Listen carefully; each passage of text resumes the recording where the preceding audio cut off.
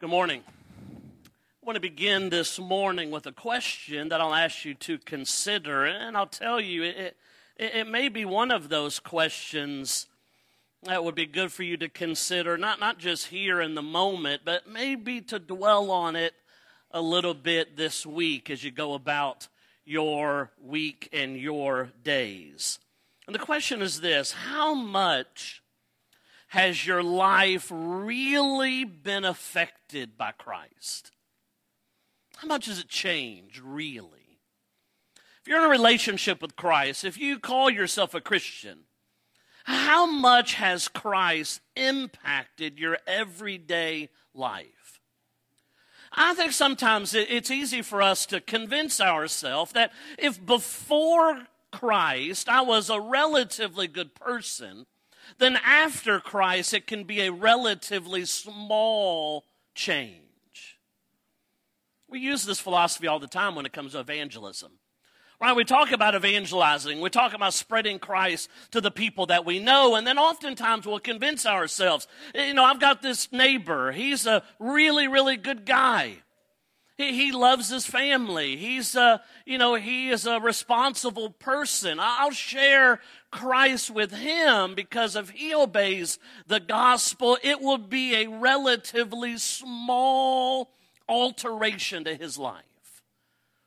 Maybe you've heard a phrase like that before. Maybe you've uttered phrases like that before. Although I understand to a point what we're trying to get at with phrases like that, I think we miss the reality that our life before Jesus and our life after Jesus are drastically different lives.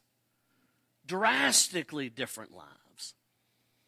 I'm continually struck as we study through the Gospels, whether it be Matthew or Mark or Luke or John, any of the Gospels, and you come across these everyday interactions that people have with Jesus. And, Jesus had lots of interactions. He had interactions with huge crowds. He had interactions with people one-on-one. But one thing that is striking to me as you study through those interactions is to see that the people, after they have an interaction with Jesus, the significance and the impact of that interaction on them. It's massive. It is huge. And oftentimes I think about in my life, has he had that same level of impact? I'm going to ask you this morning to be thinking about that.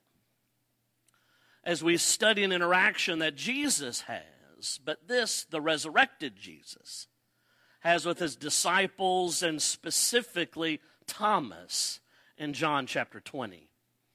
The story of the resurrection, as was read for us here at the very beginning of John chapter 20, is certainly an interesting one. He is certainly there on the earth for several days, weeks even, and he had interactions with lots of people. The Gospels paint a picture that even very quickly, Jesus had specific interactions with people. And there are 5 specific occurrences that are told to us that happened very quickly after Jesus' resurrection. Mary Magdalene in John chapter 20 that we had just read. The other women in Matthew chapter 28. Peter in Luke chapter 24.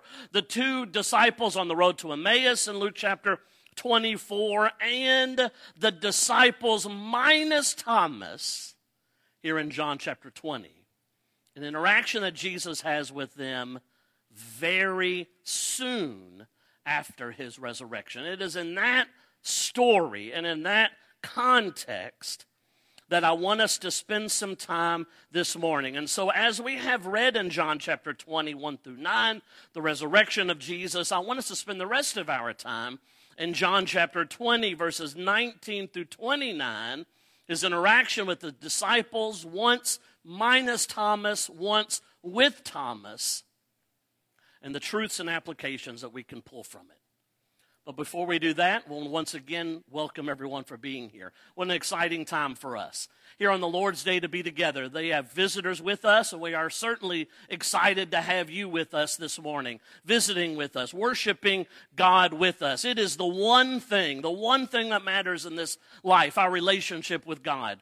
And on this wonderful, wonderful day, An incredible opportunity that God has provided us with a day like this to dedicate to Him, to the sacrifice that He has made for us, to all of the promises that He has made for us, an opportunity that we can come here together in this beautiful place with all of these beautiful people and praise Him and worship. And I certainly have been uplifted and encouraged by our worship this morning. And I am excited about our opportunity to open up His Word and to study from it. And I pray you are excited to open up God's Word with me this morning. Let's do so by reading. John chapter 20, beginning in verse 19. It says, "Then the same day at evening, being the first day of the week, when the doors were shut where the disciples were assembled for fear of the Jews, Jesus came and stood in the midst of them and said to them, 'Peace be with you.' And when He had said this, He showed them His hands and His side. The disciples were glad when they saw the Lord. And so Jesus said to them again, 'Peace to you. As the Father has sent me, I also send you.' And when He had said this, He breathed on them and said to them, 'Receive the Holy Spirit. If you forgive the sins of any, they are forgiven them. If you retain the sins of any, they are retained.' Now, Thomas, called the twin, one of the 12, was not with them when Jesus came." Now, I want to paint the picture just for a moment as we think about what's happening here. I made mention that there are several occurrences of Jesus having interactions with people very quickly after His resurrection. 5 specific occurrences, and this is one of them. We see at the very outset, the very beginning of this in verse 19, that at the same day at evening on the first day of the week, He goes to where the disciples are. But it's interesting to paint the picture of where they are. They are gathered together. That's good. They were probably, gaining some courage just by being with one another. But we find out that they are together, gathered together in a house, not wide open to the elements, not wide open to the outside, but securely shut up, locked even. Why? Because of fear of the Jews who had just taken Jesus and killed Him just a few days before. And they're probably thinking, will that happen to me? Will they be coming after us next? And so they are together. They are there. They are shut. They are locked in a room. And Jesus shows up. The text makes it seem as if He doesn't knock first. It's Jesus. Here I am. It's not that. He doesn't unlock the door and come on in. He just is there. And I want us to begin to paint the picture of what this interaction does. Because what you have is you have disciples who are afraid. They're afraid. They're fearful. We know that because the text tells us they are. They are fearful of the Jews. That's why they're locked away. But yet I want us to understand, and we're going to see why here in just a minute, a couple of steps that were taken, that Jesus and an interaction with Him can take us from this fear to a level of courage. It can happen very quickly. It certainly did for them. There are 3 things that happen here in this text that Jesus does for these disciples that He also can do for us. And the first is kind of what we've been talking about. He comes to them. Now, why is this a big deal? Well, it's the way in which He comes. He doesn't come with a rebuke. He comes with compassion. Now, why would you say, why would He be there with a rebuke? Well, let's consider for a moment the last time the disciples were around Jesus and how that went. You see, Jesus is being dragged away. He is being shepherded from one sham place to the next. He is nailed on a cross. And His disciples who were there when He was arrested have run away. They've run away. A couple watch from a distance, but the others have run away. And here they are now cowering in a room. And the very next interaction that they're going to have with Jesus isn't heavy-handed, isn't a rebuke. His first words to them: peace. Peace be with you. And I want us to see that this is Jesus. He is one of love. He is one of compassion. And he is that all the time. Now, I want you to plant that into your mind, because we're going to come back to it here in just a minute. But I want you to plant that this is the picture of Jesus. This is who he is. This is what he is about. And so when he has these disciples who are fearful, who are scared, but he wants them yet to be somewhere different, how does he get them there? Well, number one, he has to come. He has to be there for them. Secondly, he reassures them. How does he do that? What does he show them? Immediately, he shows them his hands. He shows them his side. Why? Well, he was giving them an opportunity to see for themselves that it was him. They knew that he had been nailed to that cross. They knew that he had been put into that tomb.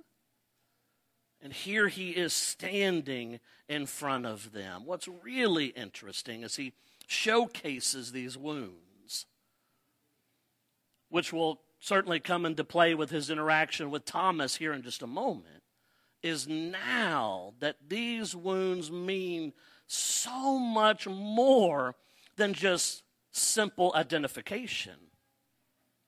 It's now evidence of the price that's paid. And because of this, what happens? Verse 20, he said he showed them his hands, he showed them his sides, and the disciples were joyful, were glad when they saw the Lord. And so now you start to see this reassurance that Jesus provides. We're building to something. And so he comes to them, he reassures them, and now that he has moved them to this level of joy, he commissions them. And for us this morning, this is going to be our biggest application piece. He commissions them. Think about what he says. As the Father has sent me, I now send you. The reality for these disciples was certainly the fact that at one time, very recently, they had forsaken him. They had fled from him, but now he was sending them out to represent him. Now let's do some thinking this morning. Let's do some deep examination this morning. Deep examination is hurtful. It always is. It always is. Any cursory examination, you can deal with it. But something deep hurts. I was once had a little spot on a finger that I had to have removed. And I go to the doctor, and, I've had, splinters in my finger that you maybe get a little needle out and work the splinter out, or a little scratch on your finger. And that's not super pleasant, but that's not big pain involved with that. But here was something I had to have removed from the finger. And so I'm there at the doctor's, and we're having a conversation. And he says, all right, listen, he says, I want to be frank with you. And I knew right away, this is a bad deal. I mean, right, when he says it's a bad deal already. And he says, listen, he goes, what I'm going to remove from your finger is deep. I've got to go in pretty good. And I said, well, is it going to hurt? And I'll never forget this line. He goes, it's no good. It's no good. Like, is that the medical term for that? I mean, it's no good. It's no good. And he said, listen, I can give you a shot to numb your finger first. And I said, let's do that. Let's do that, right? That sounds great. But he goes, listen, a shot's no good. I'm like, well, I mean, what's worse? I said, is the shot worse than digging that thing out of my finger? And he goes, I don't know. I'm like, you don't know? What? Like, you should know this, right? And so I said, well, surely the digging out is on. The nurse was there. She was really entertained by the whole conversation. She's like, I wouldn't get the shot. Just go straight for the digging out. And I'm like, I think I want the shot. And she's like, no, the shot's bad. I'm like, oh. But I ended up getting the shot, and it was terrible. It was no good. But then he's digging in. But, the point is, listen, that's what examination is. The deeper we go, the more it's going to hurt. That's why we don't like to do it. And sometimes when it comes to examination of the heart, and that's what God's word does for us. It digs in, and it digs deep in. Sometimes we like just to set it aside because that hurt. I'm not interested in it digging that deep. It hurts. I'm going to ask you this morning to let it dig in a little bit. And I want you to do so with this question. You see, Jesus is laying out for them something that we're going to see play out, certainly in the book of Acts, that now these men who have fled and who have run away, they will be the very ones representing him in every capacity. He's here with them now, resurrected from the dead, but in just a short time, he'll be gone physically for good. And they'll be on their own.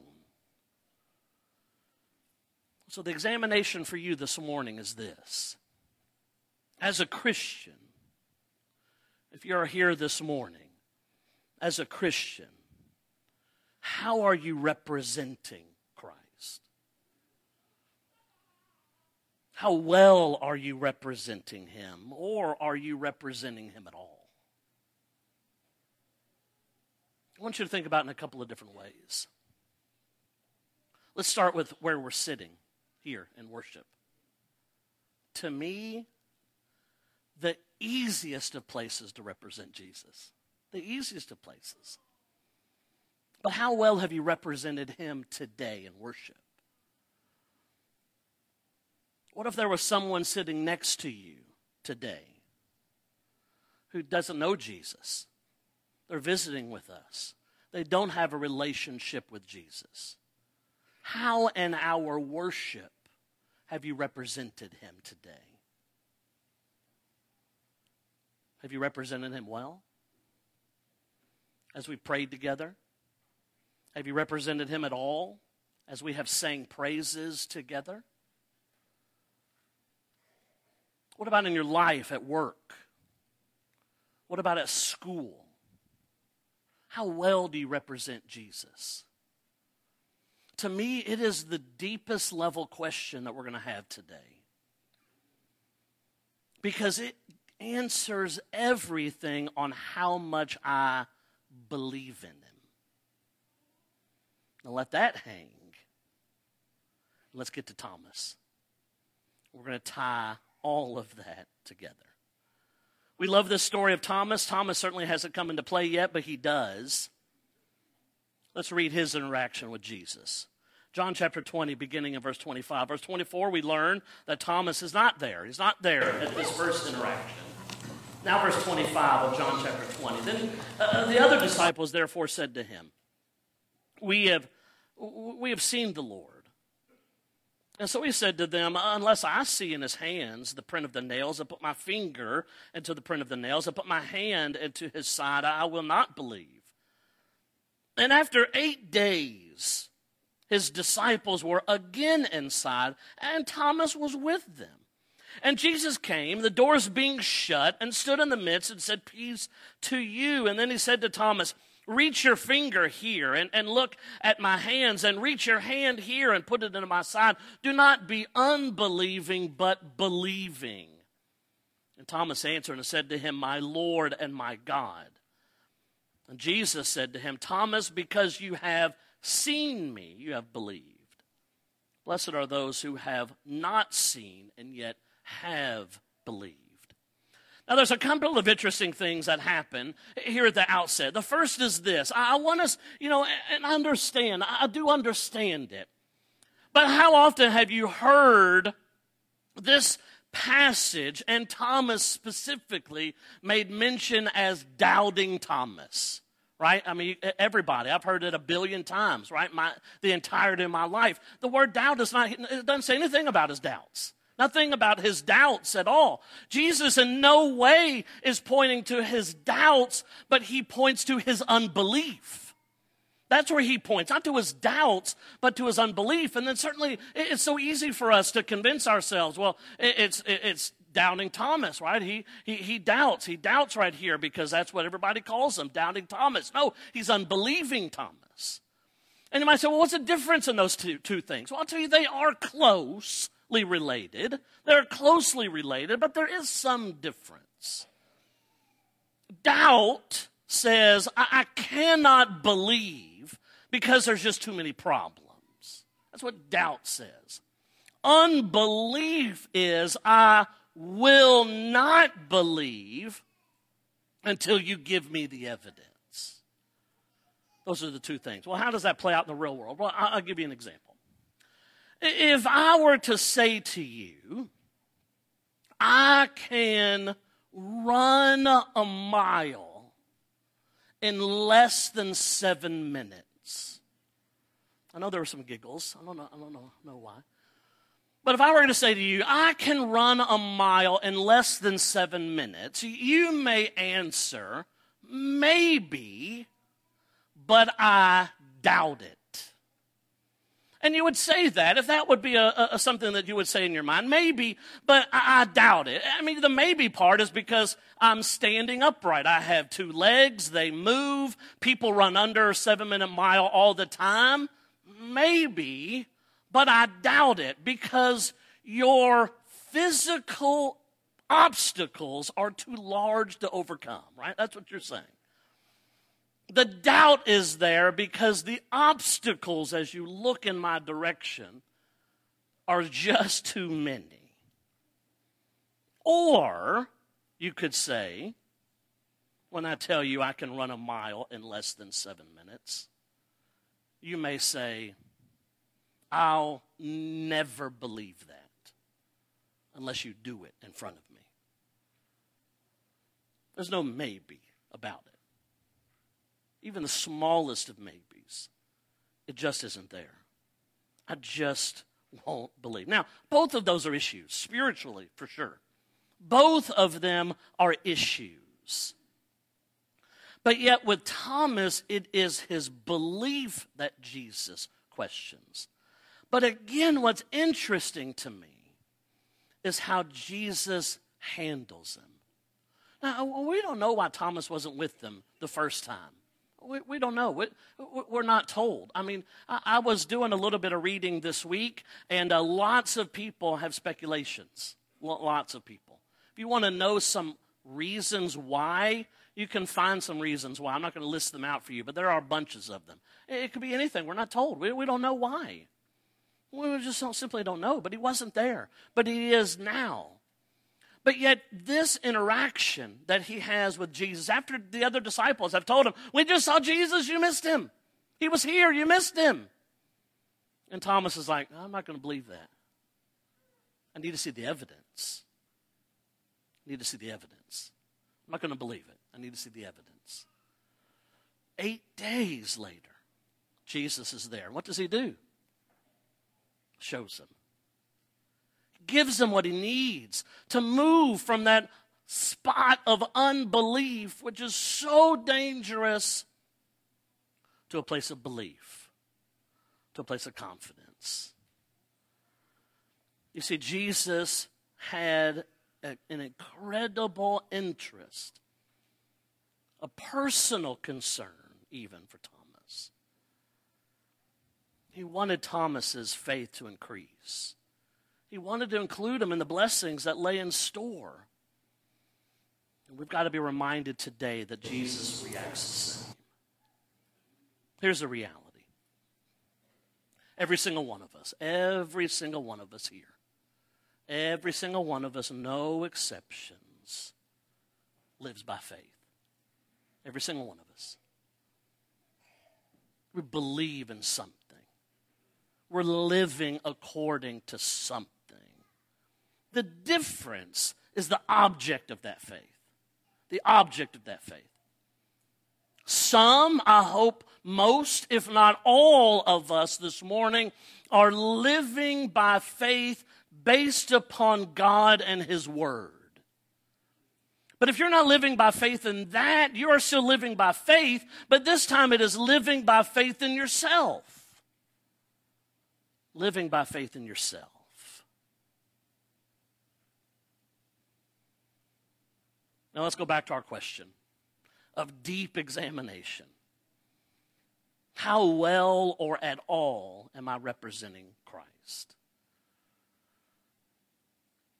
Here's the biblical reality that we simply don't like phrasing it this way because it sounds really bad. Is that if you are living a life of representation that isn't all about Christ, if you aren't representing Him in your life, if you don't have a great relationship with Him, if you don't put Him first in your life, if He has very little to do by way of impact in your everyday life, if He has very little to do in your life and the impact of it, you do not believe Him. You certainly don't believe in what He said. You don't believe the promises that He's made.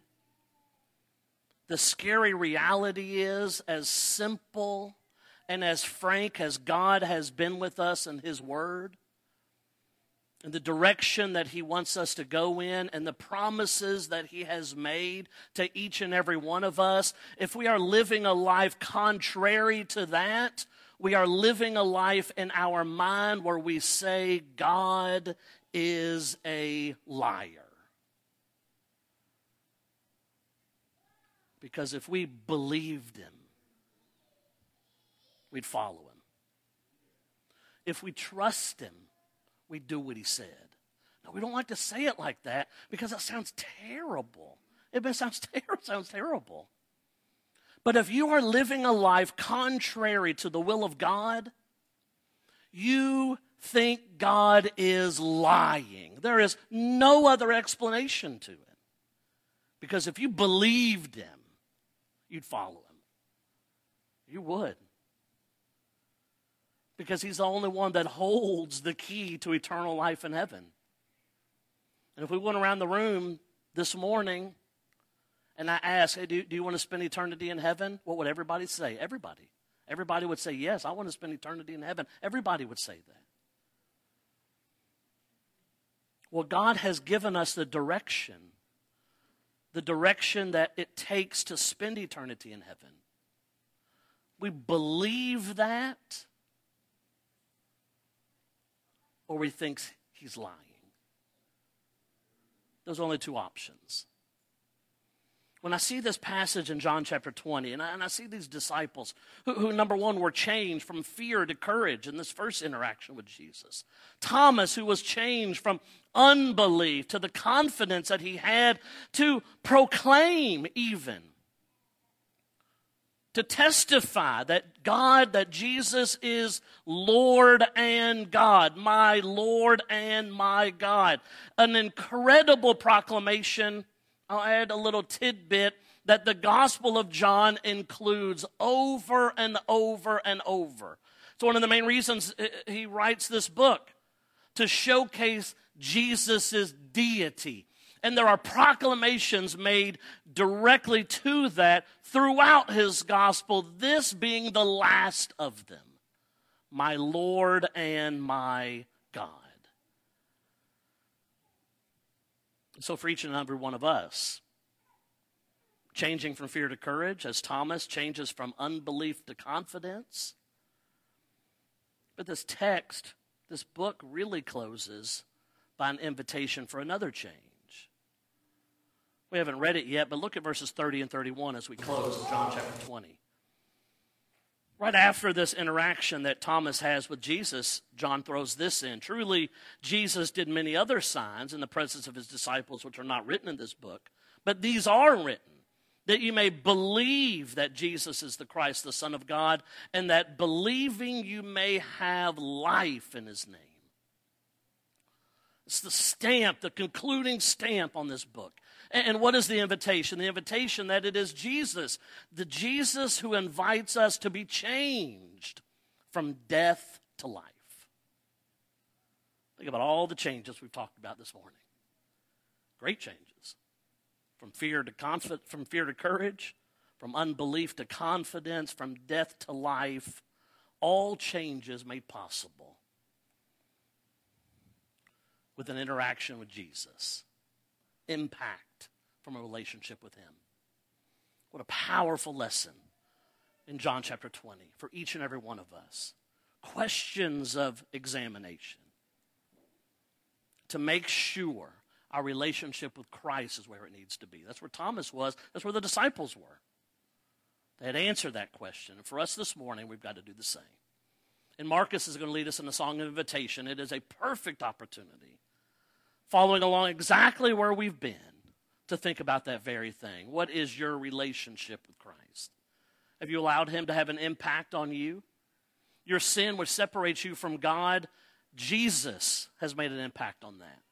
By sacrificing himself on the cross, spilling that blood, that through that blood, our sins can be forgiven, putting us in a relationship with God. What a powerful impact that is. Or maybe you've not been representing him well.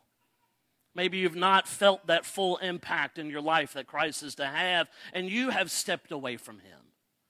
What a great opportunity to come back. Think about the Jesus we read about in John chapter 20. He is a Jesus of compassion and love and openness, and will be willing to help in any way that he can. And maybe we can help you this morning. If we can, you let us know as we stand and sing.